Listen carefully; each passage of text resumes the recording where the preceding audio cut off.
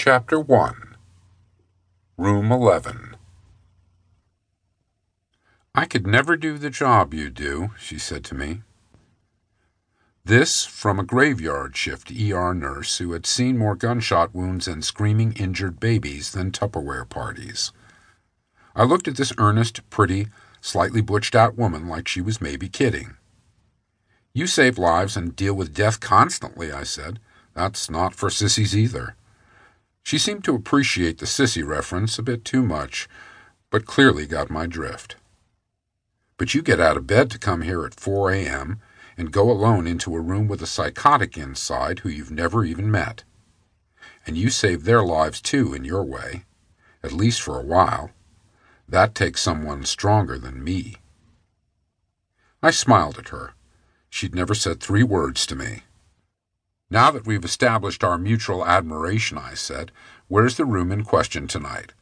She smiled back and handed me the chart for good old room 11, motioning to it and the guard sitting outside with wry familiarity.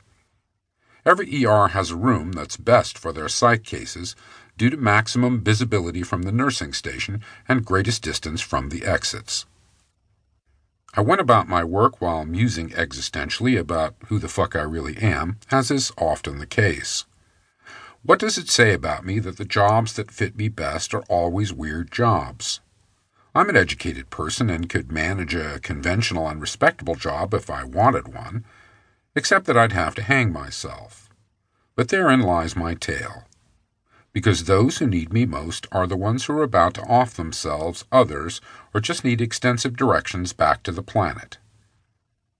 It's important in their universe and the lives of other weird jobbers like me who team up to deal with this type of mayhem. But you can't just bring it up at a party when you want to impress people and maybe get laid. First of all, they never heard of your job before, let alone that there's anything cool about it. And then there's trying to describe it, or why any sane and non-masochistic human would want to do it. It's just not ever a successful conversation in the Dale Carnegie sense or even the "I'm a bad boy so let's fuck" sense. It's an exercise in futility. I've dealt with this harsh reality through everything from saying I'm a college professor to claiming I run a bait-and-tackle store. The thing is, there are some really fabulous aspects of my job for me, and my fellow weird jobbers are generally impressed with my shit. But you have to know a thing or two about weird jobbers to understand that. People who wind up getting into a groove in lines of work like mine often have certain qualities in common. The term adrenaline junkie has a sleazy connotation, but there are simply those who thrive on certain kinds of intensity. My uncelebrated brothers and sisters have this tendency in their makeup. We are folks who bore easily, not due to stupidity, but because of an ingrained distaste for the mundane. This feeling of affiliation is always there with the sharper ER nurses and the more robust and good-humored ambulance crews. Occasionally, even one of the doctors will show a little humanity or some fresh gallows humor. As I sat down and got settled in one of the many places I'm not supposed to sit, Susan the RN came back to give me a footnote. "There's a family member at bedside. He says he's her dad." She was usually okay with taking people's word about that sort of thing.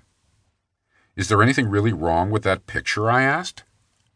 "You'll see," she said, with that grin she got when she was being understated about something really fucked up and unfun.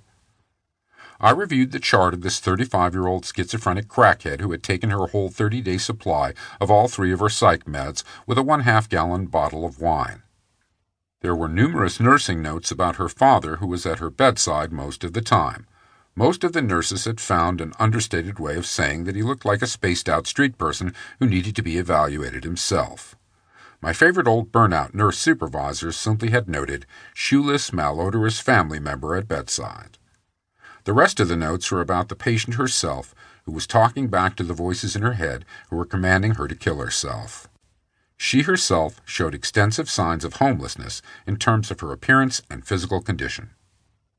No matter what the hour or my own mental status might be, sooner or later I had to close the chart and go see the circus firsthand. I bit the bullet, grabbed my clipboard, and sauntered unhurriedly toward room 11.